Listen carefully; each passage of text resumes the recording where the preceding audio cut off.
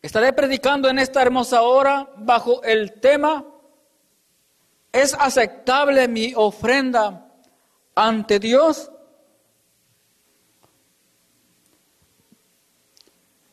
Nosotros sabemos que la mejor ofrenda ya ha sido dada ante Dios por causa de nosotros los pecadores. Jesucristo, quien se dio a sí mismo por nosotros en la cruz del Calvario.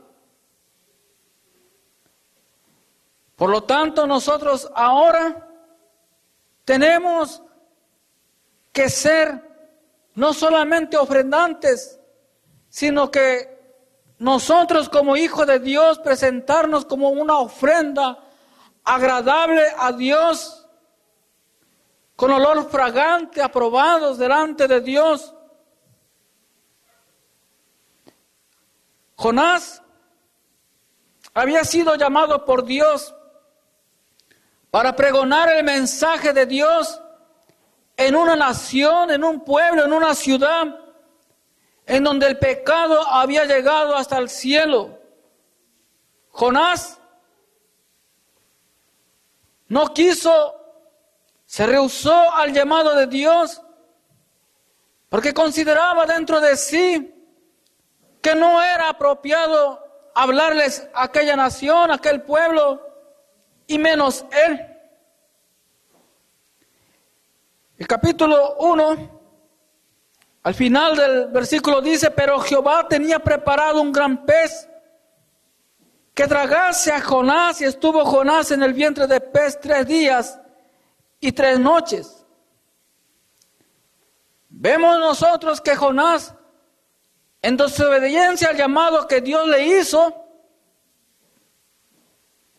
quiso huir del llamado de Dios.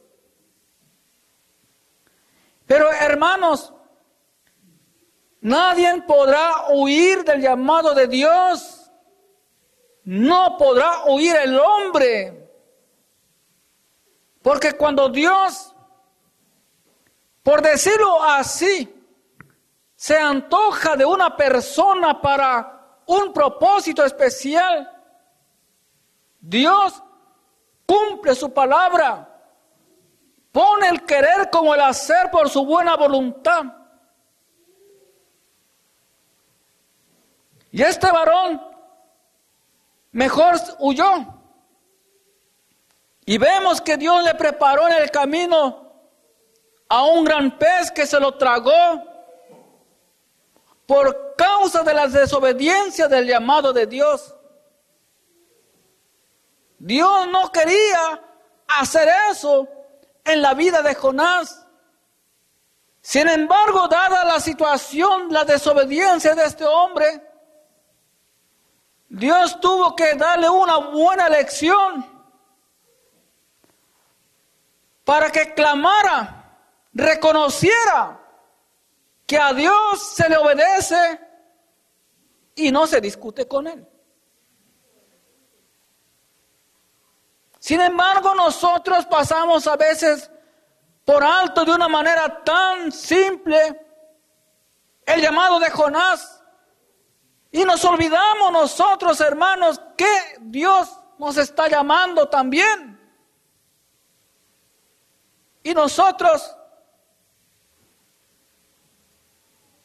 a veces tenemos por poco lo que Dios nos llama a hacer.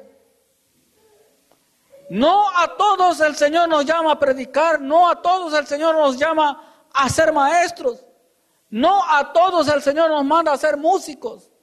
Dios pone a cada quien de acuerdo a la voluntad de Él.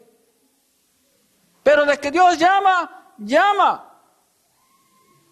No obstante sea lo que se desempeñe dentro de la obra de Dios, algo muy importante que no debemos dejar pasar por alto es ejercer y llevar a cabo la gran comisión que dice: ir y predicar el evangelio a toda criatura. No importa la posición, la imposición es importante, pero más importante es el funcionamiento que debemos de tener cada uno ante el llamado de Dios. Versículo 1, comenzando ahí en el capítulo 2 de Jonás, dice: oración de Jonás. Entonces oró Jonás a Jehová su Dios desde el vientre del pez y dijo: invoqué en mi angustia a Jehová y él me oyó. Desde el seno del Seol clamé y mi voz oíste. Me echaste a lo profundo, en medio de los mares, y me rodeó la corriente. Todas tus ondas y tus olas pasaron sobre mí. Jonás no vio de manera literal en donde el Señor lo llevaba a través de ese pez. Pero tampoco estaba ignorante, él no estaba ignorando lo que estaba sucediendo con su vida cuando él se encontraba dentro de ese gran pez, porque él estaba vivo. Él sabía que estaba vivo y que lo que él estaba viviendo era por causa de la desobediencia a Dios. Como pez, en su hábitat, en las aguas profundas, en el mar, en el océano, el pez se paseaba o se sumerge en las profundidades que a veces el hombre desconoce. Pero cuando Dios tiene el propósito con el hombre, no importa a dónde el hombre se vaya, no importa a dónde el hombre esté viviendo, dónde o cuál sea su situación, de ahí el Señor lo levanta, de ahí el Señor lo saca. ¿A dónde podrá huir el hombre de la presencia de Dios? De ninguna manera. Entonces dije: desechado soy delante de tus ojos, mas aún veré tu santo templo. ¿Sabía este varón por fe que en algún momento él podía ver o iba a ver la luz del día? Pero se sentía de una manera no agradable ante los ojos de Dios, porque él sabía que estaba desobedeciendo a Dios. Y cuando uno está desobedeciendo a Dios, hermano, uno no se siente bien ante Dios, porque el mismo Espíritu Santo nos está redarguyendo, nos está amonestando de que tenemos que ponernos a cuenta con Dios. Y es mejor obedecer a Dios antes que a los hombres. Nosotros estamos llamados a obedecer a nuestros jefes en el trabajo, a nuestras autoridades, siempre y cuando no se ponga en peligro nuestra salvación. Cuando la salvación corre peligro, es decir, que usted va a hacer algo en lo cual usted va a pecar, entonces es mejor obedecer a Dios antes que a los hombres. Podrá ser muy tu jefe, pero lo siento mucho, ahí yo no le entro. Tenemos que ser sabios, hermano. Y sigue diciendo la palabra de Dios, versículo 6. Descendí a los cimientos de los montes, la tierra echó sus cerrojos sobre mí para siempre. Mas tú sacaste mi vida de la sepultura, oh Jehová, Dios mío. Jonás estaba prácticamente tocando las puertas ya de la muerte. Dice: cuando mi alma desfallecía en mí, me acordé de Jehová, y mi oración llegó hasta ti en tu santo templo.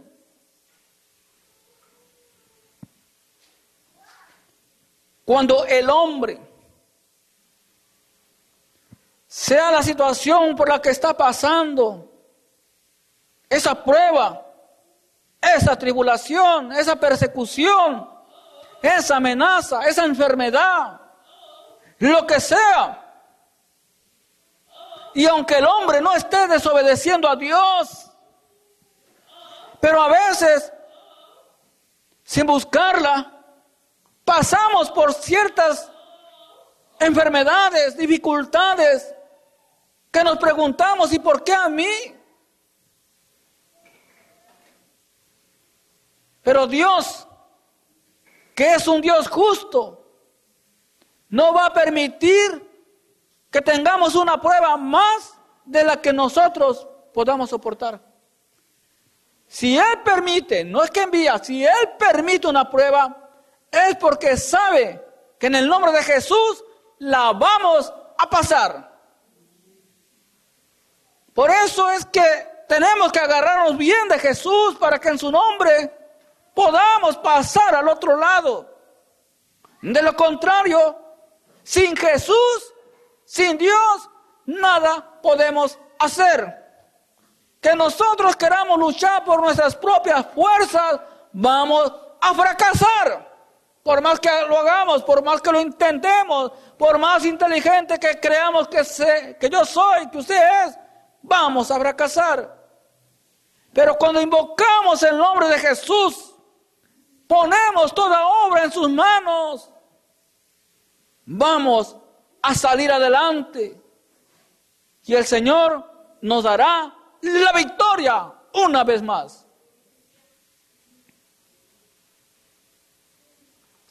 Dice, me sacaste, mas tú sacaste mi vida de la sepultura, oh Jehová Dios mío. Cuando mi alma desfallecía en mí, me acordé de Jehová. Es ahí en donde marcó el punto importante, que cuando él estaba ya para desfallecer,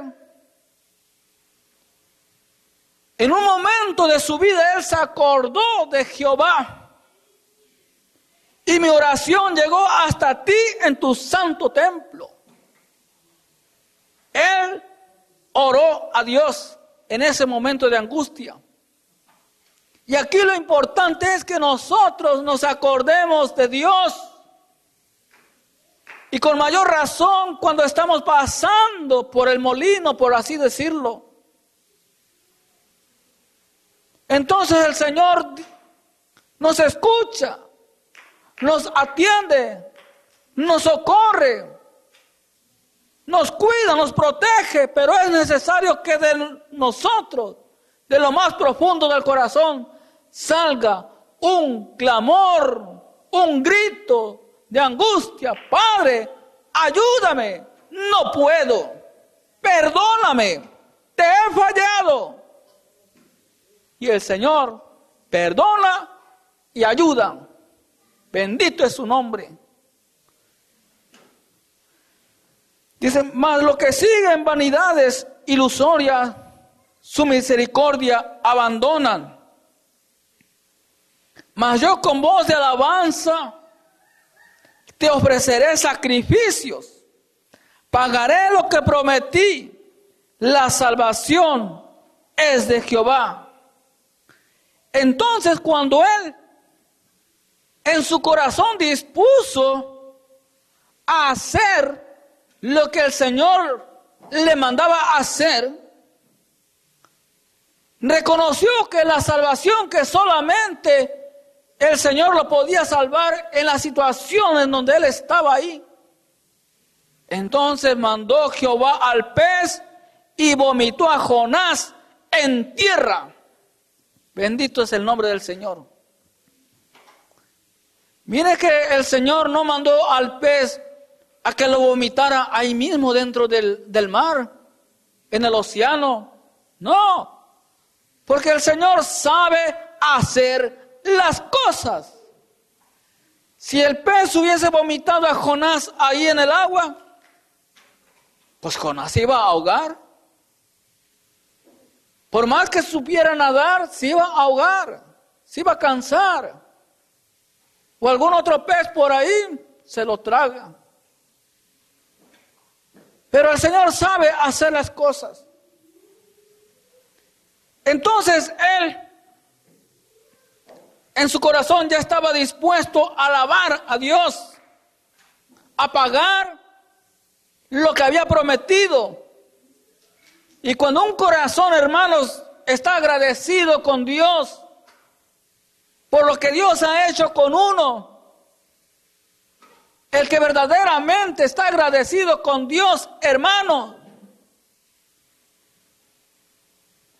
la boca, nuestro corazón, nuestra vida vive en absoluta confianza y agradecimiento a Dios. Siempre nosotros estamos agradecidos con Dios por lo que Él ha hecho en nosotros. ¿A cuántos de nosotros, por lo menos una vez, el Señor nos ha librado de la muerte? Si de alguna u otra manera el Señor nos ha librado de la muerte. Poderoso es el Señor y gracias te damos, Padre, porque todavía podemos respirar tranquilo y nos ha dado una oportunidad más de vivir. Bendito es tu nombre, Padre. Pero desafortunadamente, no todos somos agradecidos con Dios. El Señor nos ha librado de los peligros, nos ha sanado de las enfermedades y nos olvidamos de Dios como aquellos 10 leprosos que el Señor nos hablaba la semana pasada.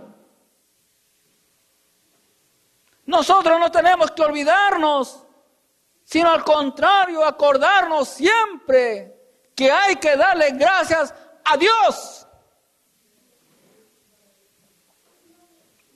Por tal razón, de donde el Señor nos ha sacado, nosotros tenemos que ser una ofrenda agradable ante el trono de Dios.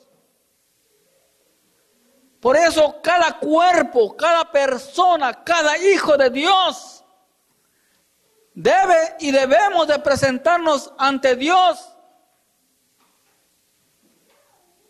en un cuerpo, en un sacrificio vivo, santo, agradable a Dios, que es vuestro culto racional.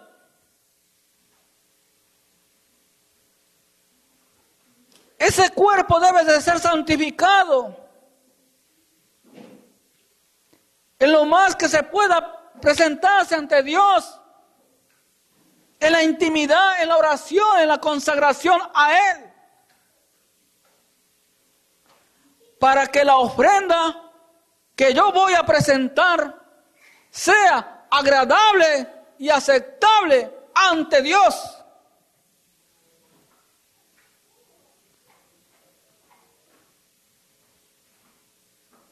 Se ha hablado de la importancia de saber dar gracias a Dios,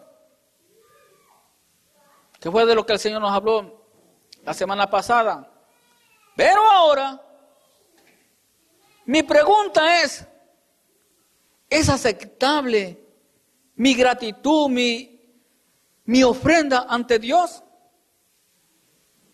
¿O solamente doy gracias por darlas?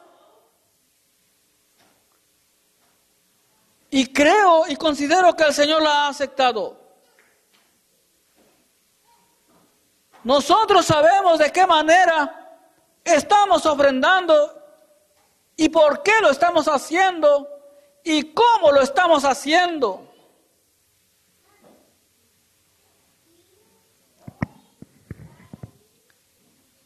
Vamos al libro de Daniel, capítulo 2.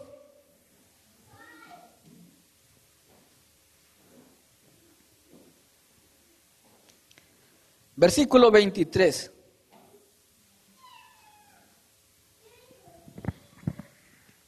Dice: a ti, oh Dios de mis padres, te doy gracias y te alabo, porque me has dado sabiduría y fuerza, y ahora me has revelado lo que te pedimos, pues nos has dado a conocer el asunto del rey. Daniel ahí expresa su gratitud a Dios, porque Dios le dio la interpretación del sueño de Nabucodonosor. De lo contrario, Daniel no hubiese podido interpretar nada. En otras palabras, le está dando la gloria a quien gloria merece, a Dios.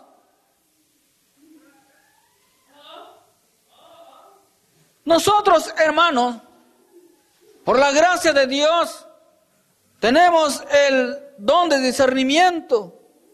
Podemos discernir lo que es bueno y lo que es malo.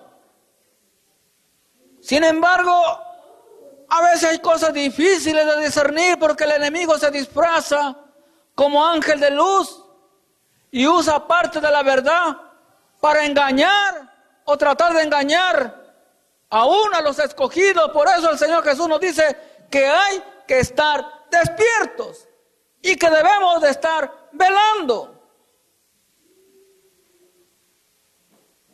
Así como este varón de Dios, hombre sometido en oración a Dios, Dios le concedió, le dio la revelación, la interpretación del sueño. Y él pudo darle gracias a Dios porque era un asunto muy difícil. Ahora quizás usted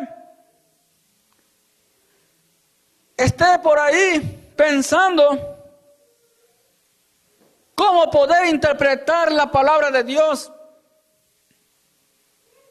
y no puede. Vuelva a leerlo. Pero antes hay que orar para que el Señor nos dé la iluminación y poder entender la Escritura. O quizás estás batallando, queriendo descifrar un pensamiento, un sueño, qué sé yo. Porque también Dios habla a través de los sueños y tenemos que tener mucho cuidado en ello. Porque también hay sueños del diablo.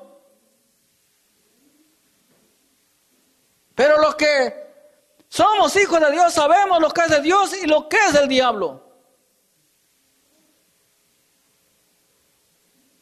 De igual manera, puede pedirle a Dios la interpretación de lo que en su mente y en su corazón usted no tiene la paz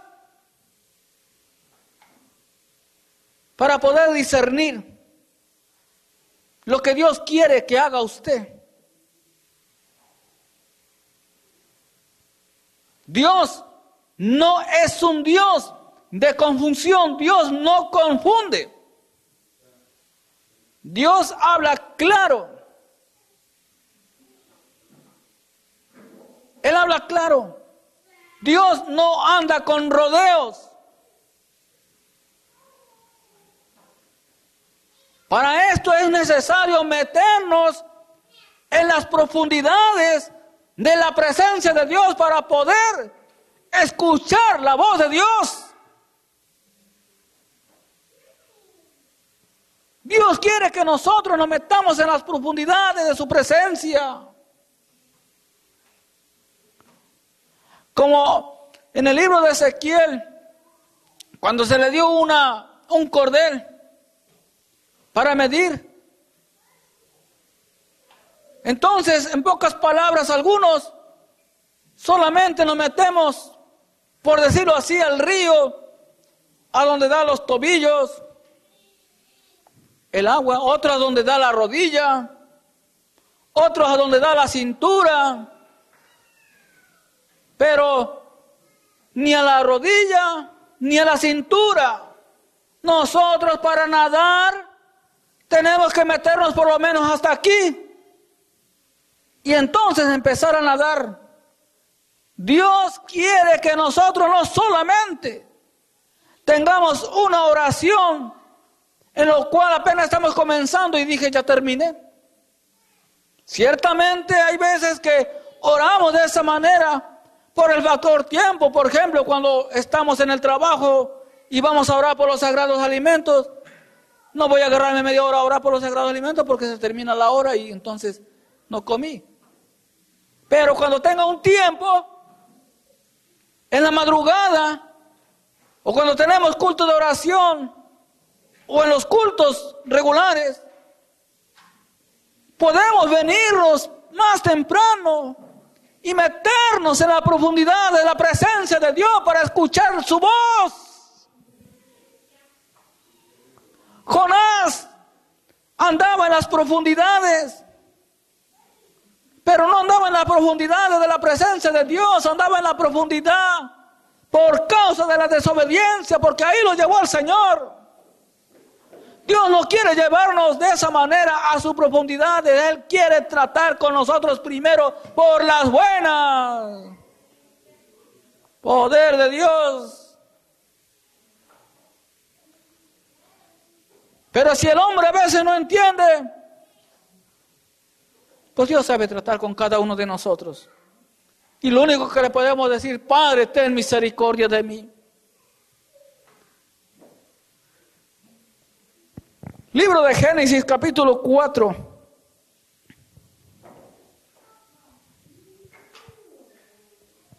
Versículo 3 al 5. Dice de la siguiente manera: y aconteció andando el tiempo que Caín trajo del fruto de la tierra una ofrenda a Jehová. Y Abel trajo también de los primogénitos de sus ovejas, de lo más gordo de ellas. Y miró Jehová con agrado a Abel y a su ofrenda, pero no miró con agrado a Caín y a la ofrenda suya. Y se ensañó Caín en gran manera y decayó su semblante. Tenemos un claro ejemplo, hermanos, de dos hermanos que presentaron una ofrenda a Jehová. La ofrenda era de lo mejor. El problema era que uno de los ofrendantes no estaba ofreciendo de corazón. No estaba ofreciendo con gratitud. Solamente estaba ofreciendo por un compromiso. Quizás Caín tenía un mal carácter y estaba dando o presentando la ofrenda quizás enojado. Quizás pensando que se iba a quedar un poco más pobre al presentar esa ofrenda. Pero Dios, que conoce las intenciones del corazón, que conoce los pensamientos, no recibió la ofrenda de Caín, porque a Dios es necesario darle lo mejor y de buena manera.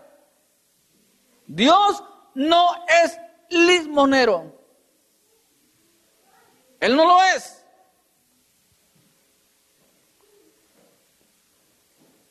De esta manera podemos nosotros ver que para poder nosotros darle al Señor, tenemos que mantener el corazón preparado para darle a Él. A Él tenemos que darle lo mejor.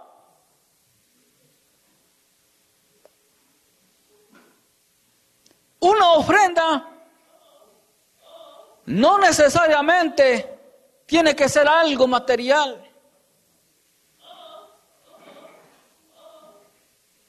La mejor ofrenda es nuestra vida.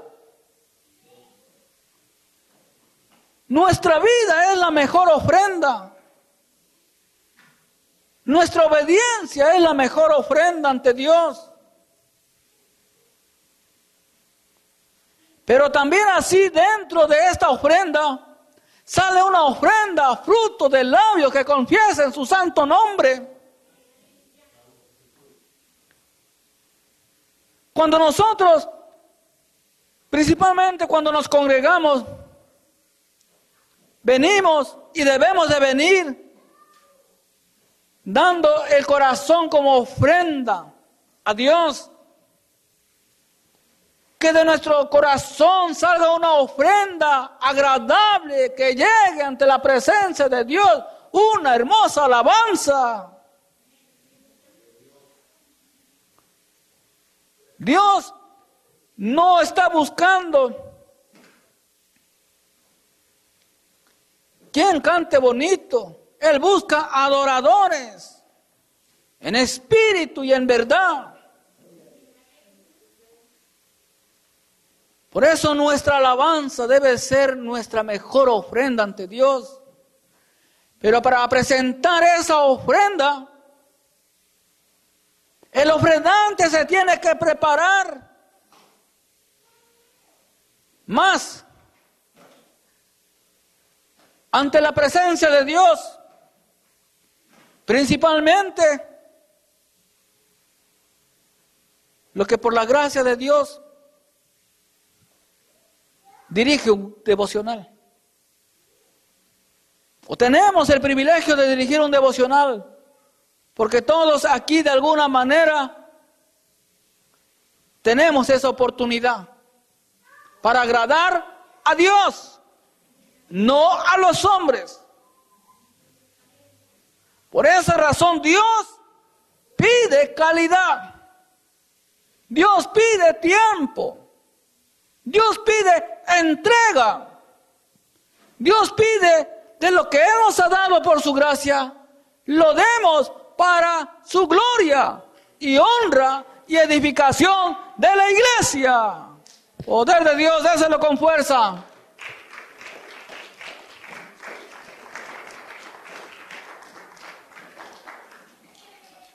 Cuando nosotros nos preparamos para el Señor, Dios se mueve en medio de la alabanza. Alguna vida o uno empieza a sentir la presencia de Dios. Empieza a mover, a verse el mover del Espíritu Santo. Algunos están llorando, algunos están siendo quebrantados, algunos están siendo posiblemente sanados, porque es la presencia de Dios, porque alguien se metió en la profundidad de la presencia de Dios. Bendito es su nombre.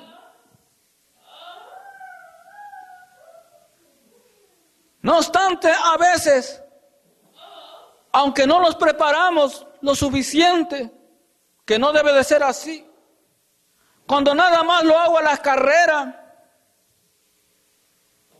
al ahí se va, o porque nada más lo hago porque me pusieron, pero en realidad yo no quería, mejor no hagas nada.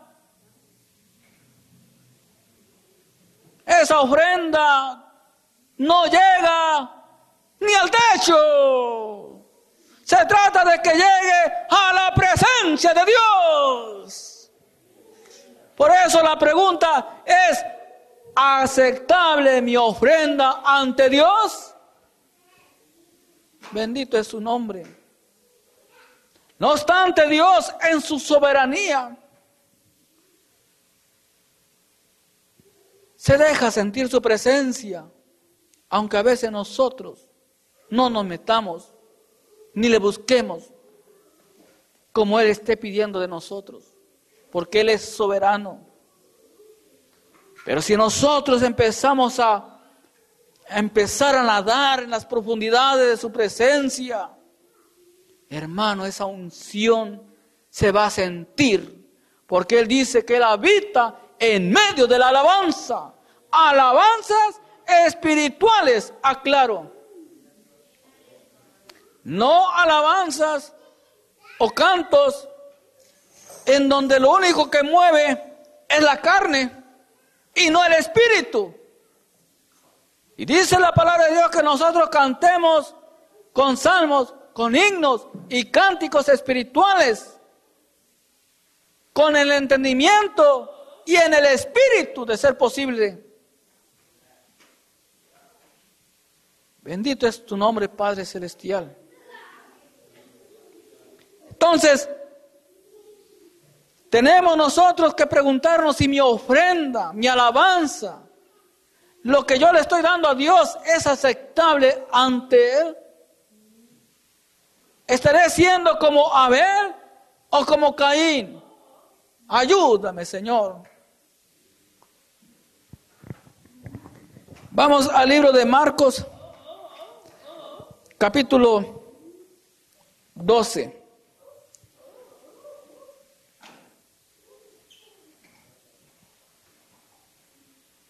Marcos capítulo 12, versículo 41 al 44.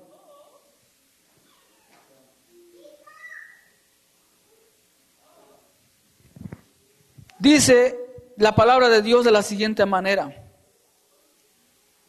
estando Jesús sentado delante del arca de la ofrenda, miraba cómo el pueblo echaba dinero en el arca. Y muchos ricos echaban mucho. Y vino una viuda pobre y echó 2 blancas, o sea, un cuadrante.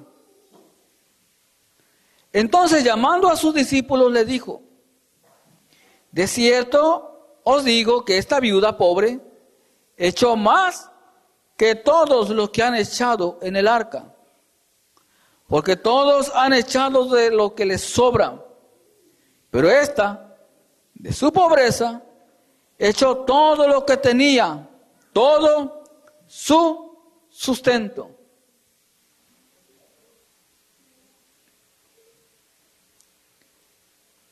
Esta viuda, sin querer, avergonzó a los ricos. Quizás ella ni supo que avergonzó a los ricos.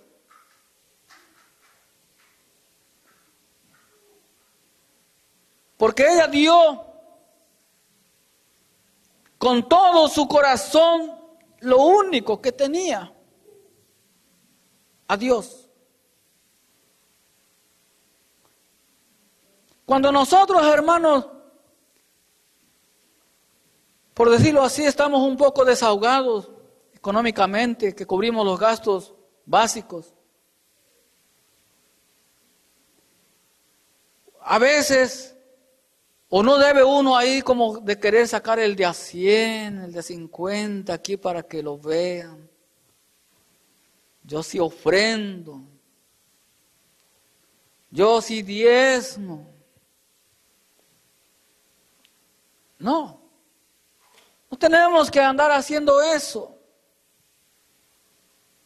Sin embargo, si usted lo hace, pero no es esa su intención, considero que ante Dios está usted excusado.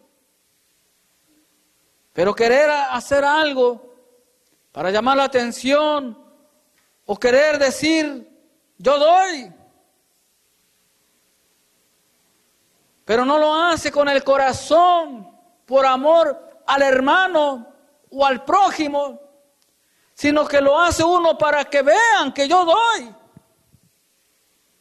Entonces estoy actuando como aquellos hombres que doy de lo que me sobra.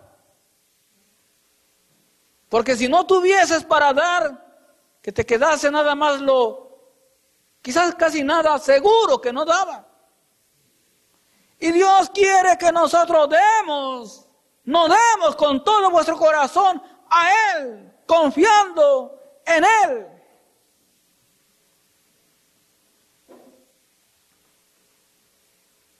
La viuda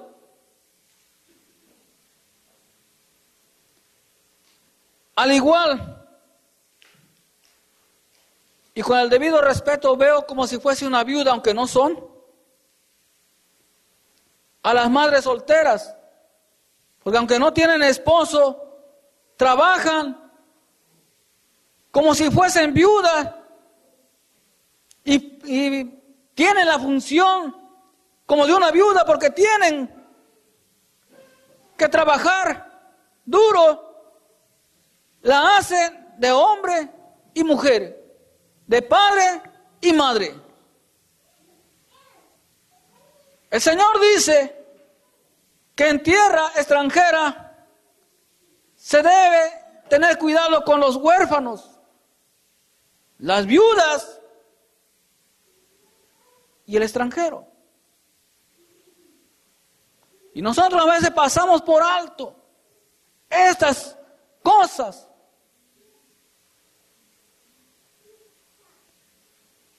La viuda dio todo. Y Dios lo vio. De igual manera, a Dios hay que darle todo lo que podamos de nuestro tiempo para Él. Todo lo que esté a nuestro alcance en buscarle a Él. Todo lo que esté a nuestro alcance en servirle a Él. De buena manera, con un corazón rendido ante su presencia.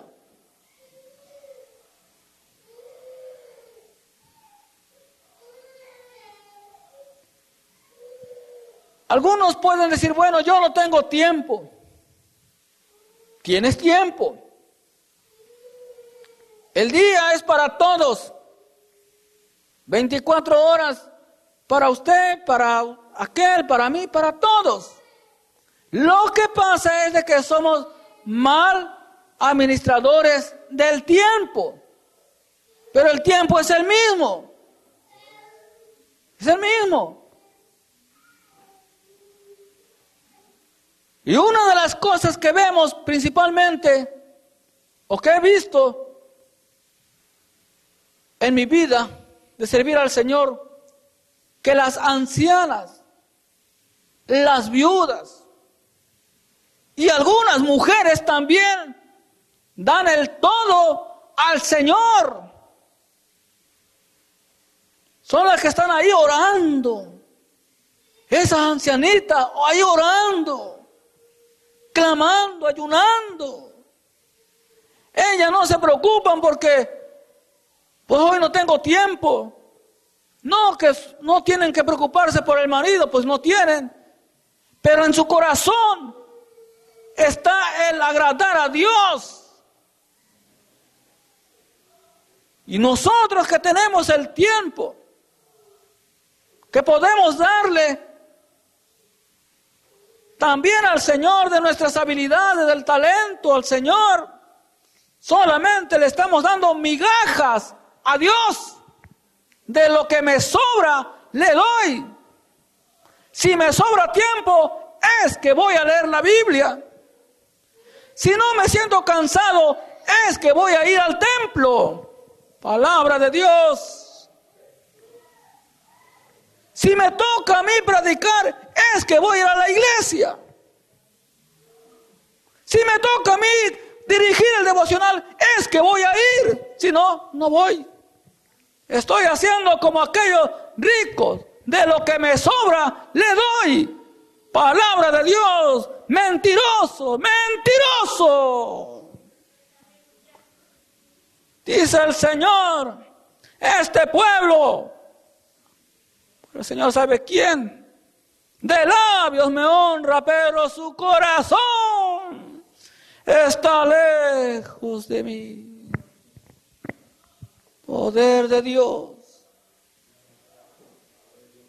Nosotros venimos a adorar a Dios porque Él se lo merece.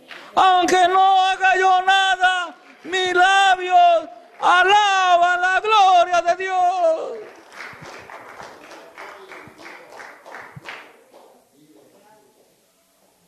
Poder de Dios. Ustedes me conocen, yo no traigo ningún libro para decir lo que el Señor me va dando. Así vamos, sin temor y con mucho amor, en el nombre de Jesús. Para que el que esté chueco se enderece, el que esté tibio se ponga calientito en el Señor, el que está un poco triste se goce, cobre ánimo, cobre fuerzas, gozo en el Espíritu Santo. Y puede decir: Padre, gracias porque me has devuelto el gozo de mi salvación. Poder de Dios. ¿Qué le estamos dando al Señor? ¿De lo que me sobra o de lo que no tengo?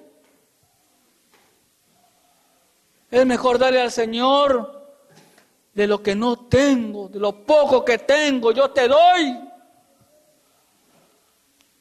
Y fíjese que me llama mucho la atención las viudas, en el aspecto de cómo se entregan al Señor. Aquella viuda, la viuda de Sarepta, cuando obedeció al Señor, preparándole a Elías la torta, los panes, el aceite nunca menguó. La obediencia trae bendición, hermanos. Poder de Dios. Y nosotros que tenemos el tiempo, las fuerzas, los medios para adorar y buscar más a Dios, no queremos, no lo decidimos. Nomás estamos pensando en el mañana, cuando yo pueda, cuando yo logre ciertas metas, cuando logre ciertos resultados, entonces sí te voy a buscar, Padre, como te mereces. Pero hay que tener cuidado. No sea que vayamos a escuchar la voz como aquel siervo que acumuló riquezas y dijo: alma mía, ahora sí tienes para muchos años abundancia. Y el Señor le dijo: necio, esta noche están pidiendo tu alma. Ten misericordia de nosotros, Señor. Vamos al libro de Colosenses, capítulo 3.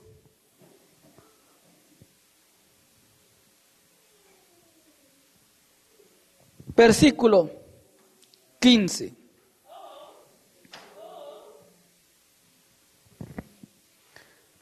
Y la paz de Dios gobierne en vuestros corazones, a la que asimismo fuisteis llamados en un solo cuerpo, y sé agradecidos.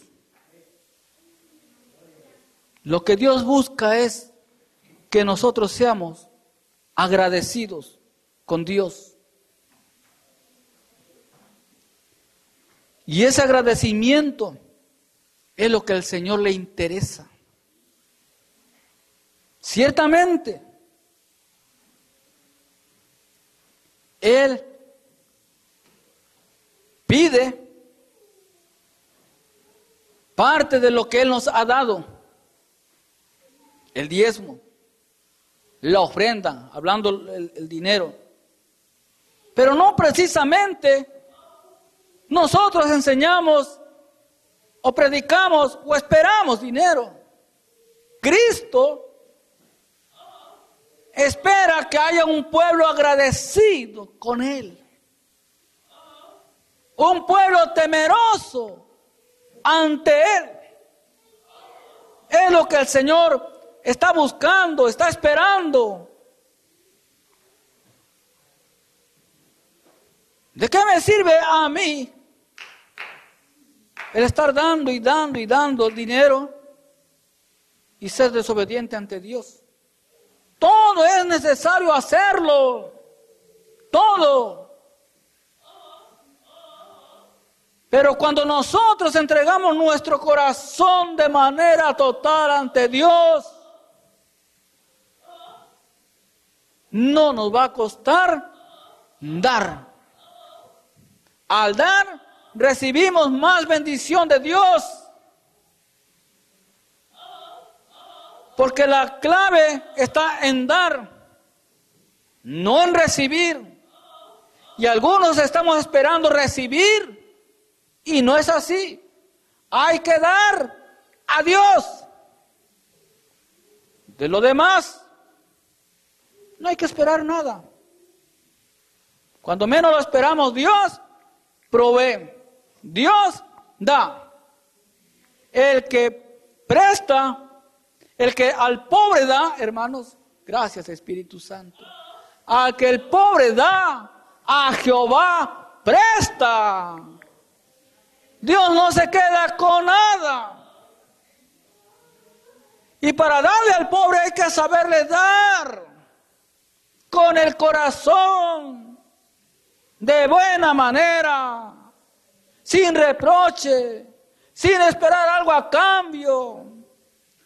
Tristemente, sucede que damos algo, pero con interés o con malas intenciones. Así no debe de ser. Bendito es tu nombre, Padre Celestial. La paz de Dios debe gobernar en cada corazón. Por tal razón, algunos estamos inquietos, ansiosos, desesperados, porque estamos manteniendo la mirada puesta aquí en este mundo. El que mantiene la mirada puesta aquí en este mundo, lamentablemente, si no la levanta, aquí se va a quedar. La mirada la debemos mantener puesta en Jesús, el Hijo de Dios, en buscar las cosas de arriba que no perecen. Poder de Dios. Ya para concluir, vamos al libro de Mateo, capítulo 5.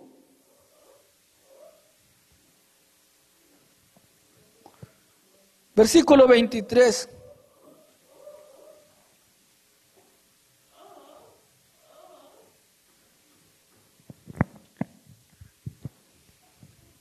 Un requisito a cumplir para traer la ofrenda. Dice, por tanto, si traes tu ofrenda al altar y allí te acuerdas de que tu hermano tiene algo contra ti, deja allí tu ofrenda delante del altar y anda. Reconcíliate primero con tu hermano y entonces ven y presenta tu ofrenda. No necesariamente es la ofrenda el dinero. Antes de yo presentarme